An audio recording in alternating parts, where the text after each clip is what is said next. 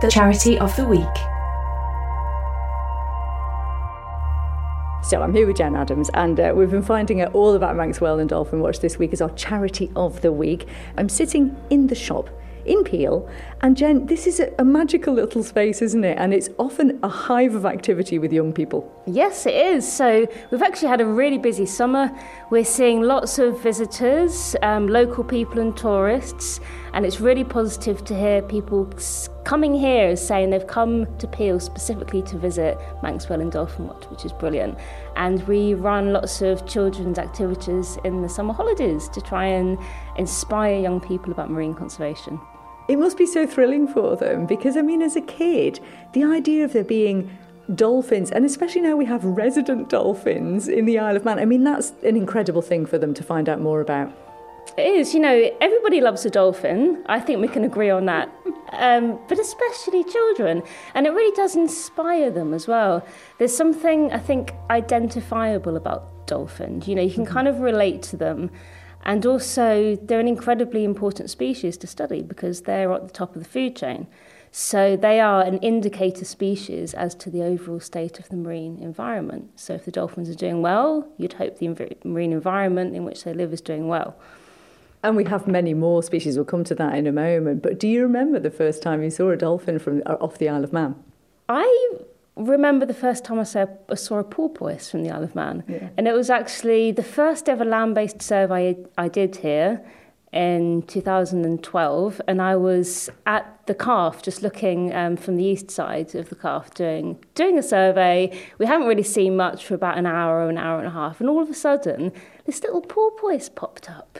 And I remember thinking, wow, this is incredible. And I had this distinct train of thought where I was sat there with my binoculars looking at the porpoise, and I thought, I can see myself doing this. And now, dolphins, porpoises, obviously we've got minke whales as well. But there was a humpback, wasn't there, spotted off the Sound? Is that right? Yeah, actually, it was nearer to Peel. Oh, wow. So this was about a month ago now, and it was between Peel and the Arbor. And it was only half a mile off the coast. And it was actually a couple that live in Peel that saw this incredible humpback whale. And they took some photos, and there was no denying it was a humpback whale. It was completely obvious to see. And incredible that we had those pictures to show people that we're not joking about it either. And it really was a humpback. But that was the first humpback we'd seen here in about 6 years. So they really are quite unusual in Manx waters. Oh, amazing. And you mentioned the photos. I mean, this must have changed things for you dramatically over the past years, in that now everybody has their mobile phones and it's much safer to be able to take them out with you when you go out on the sea. And so you're getting some incredible content, aren't you, from people? Definitely helps that everybody has their phone, glued to them all of the time, even when they're out on a kayak. Most people were able to take it out with them. So it's brilliant for us. We're able to get really amazing quality videos and also sometimes photographs, but usually the videos that people send in. And it just allows us to relay that back to the public. And some of the videos we've had this year have just been incredible. I remember a pod of between 200 and 300 common dolphins. So despite their name, they're not actually particularly common as a species, at least they didn't used to be. But in the last 3 years, common dolphins have been making quite the comeback to the British Isles. And this pod of about 300 were about 4 miles off Peel.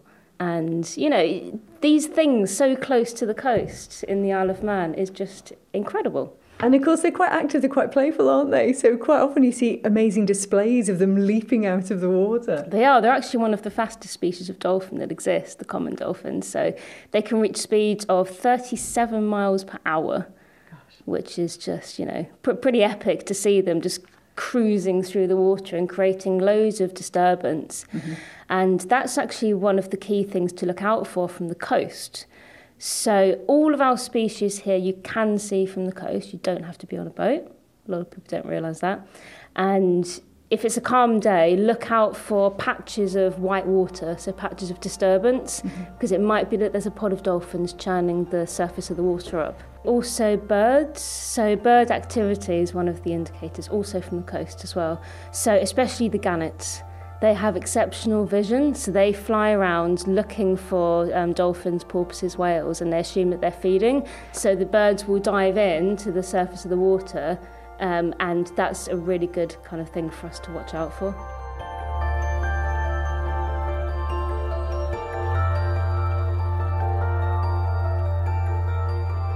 So yes, that's incredible. So we can all potentially see these things. You don't have to have a boat, which is amazing. And then if we do see these things, you say that one of the things we can do is help you by reporting the sightings. How do we do that?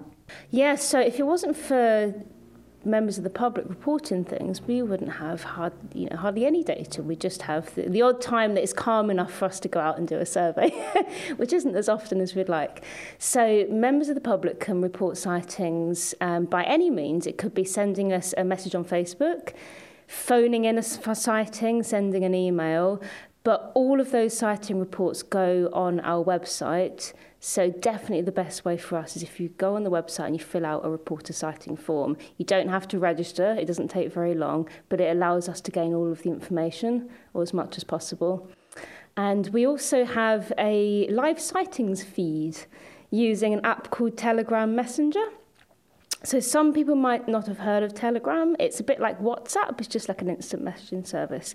If you download Telegram Messenger on your phone and you get in touch with us on email or Facebook, tell us your phone number, we will add you to this feed. And it's a really excellent tool for people to say, for example, you might be down in Peel, you've seen Moonlight and Starlight, and you message on Telegram, Moonlight and Starlight are in Peel now, send. Everyone in that feed gets a ping on their phone. So it helps people to go out and to actually see things in real life. And have been some incredible experiences people have had over the past. Certainly this summer, it just seems to be so busy with them and all of the other marine life. I mean, the particular video that comes to mind is one you posted from just about a week ago from August. This one day in August, it was beautifully sunny, and you seem to be sent video from all over the island of almost every potential species you could see. Yeah, it was just incredible. So that's actually a really good example of talking about how the wind affects your sightings. So it's been really windy, as we all know, for about 7 or 8 weeks now. But when you get a flat, calm day, the sightings come flooding in. And that happened last week on Wednesday. It was flat, calm, sightings of all of our 5 species of cetacean coming into play. So it's really good because it shows you that the animals are there, but it's just that we're not seeing them because it is windy, rather than them actually just not being there. And Jen, it's a busy time of year. It is summer still, thankfully. And lots of people are out and about on the water and in the water. And we have our resident dolphins, Moonlight and Starlight, which they're being seen so often now. And we can get quite close to them, or at least they get quite close to us, it seems, because they're quite confident around people. But that means we need to be a little bit wary, don't we? And there is a code of conduct that you've released to help with that. Yes, we have. So Moonlight and Starlight are unique in many ways, but one is that even though they are a pair, they display behavioural traits of a solitary dolphin. And solitary dolphins are usually very confident around humans. You know, they will come right up to swimmers, right up to people paddleboarding, and basically anyone who uses the water. And so we've put together this code of conduct which is specific for anybody who comes across Moonlight and Starlight, because you must know what to do and what not to do if you are approached by these incredible dolphins. So we highly recommend that anyone who comes across them does follow this code of conduct. So some examples could be that you're out in Peel Bay and you're on a kayak or a paddleboard and Moonlight and Starlight come to you. So what you would do is just calmly stop and watch them and see what they do. You can move your oars if you want. You can just sort of slowly cruise along. But you don't want to go towards them. And you don't want to reach out your hand and try to stroke them, because you might think, oh, they're lovely, happy, smiley creatures. But at the end of the day, they're a foreign creature to us, and we are in their habitat, and we have to give them their space. And they need to know they're not overcrowded, they're not being sort of pushed into the bay, and that we are respecting them. They do get quite close to swimmers too, don't they? They do get close to swimmers. So we don't want to encourage anyone to ever get in the water when you see the dolphins. But if you are in the water and the dolphins come to you, then don't reach out and touch them. Try not to actually swim actively alongside them.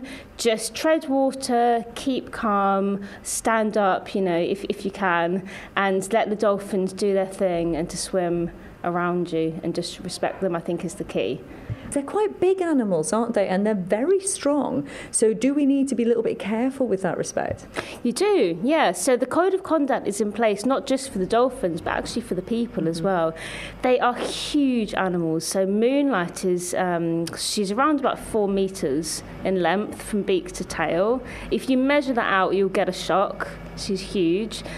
She could potentially weigh about 500 kilograms, which is around about the same as a motorbike.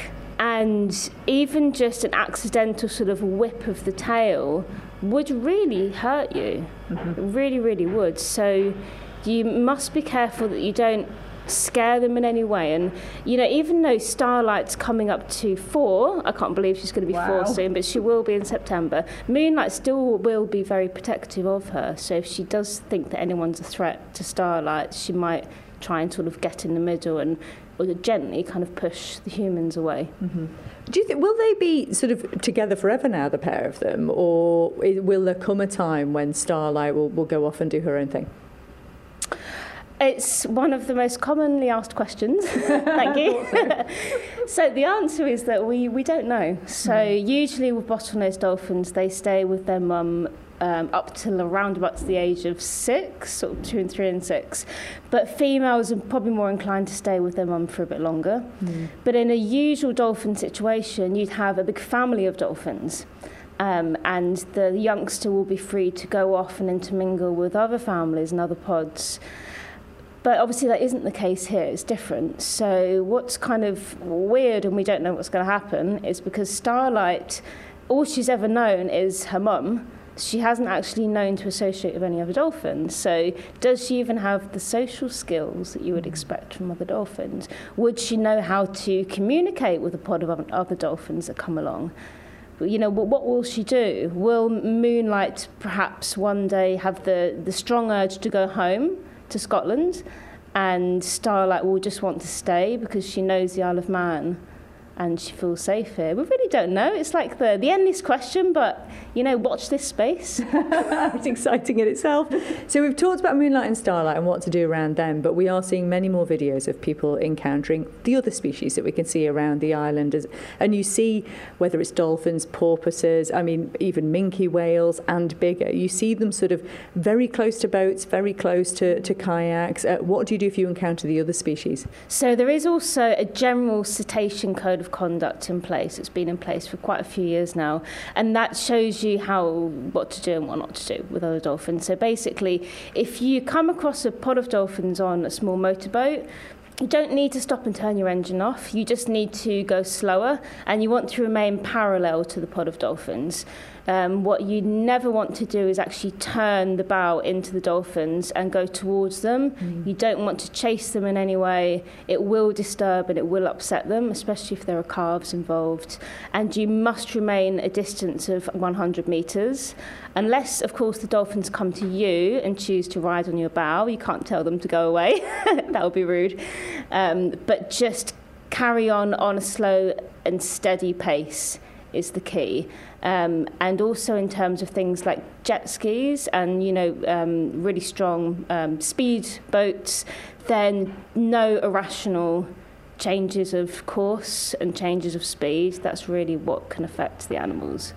And just tell us where we can go to find these different code of conduct. So again, they are all on the Manx Whale and Dolphin Watch website. So on there you'll find a menu, and it's called Watching Cetaceans at Sea, and it should be on there, and also on our Facebook page. And if you need any help or advice as well, then feel free to pop in to the Manx Whale and Dolphin Watch Centre or give us a phone call, and we're happy to talk through anything that you might want to know.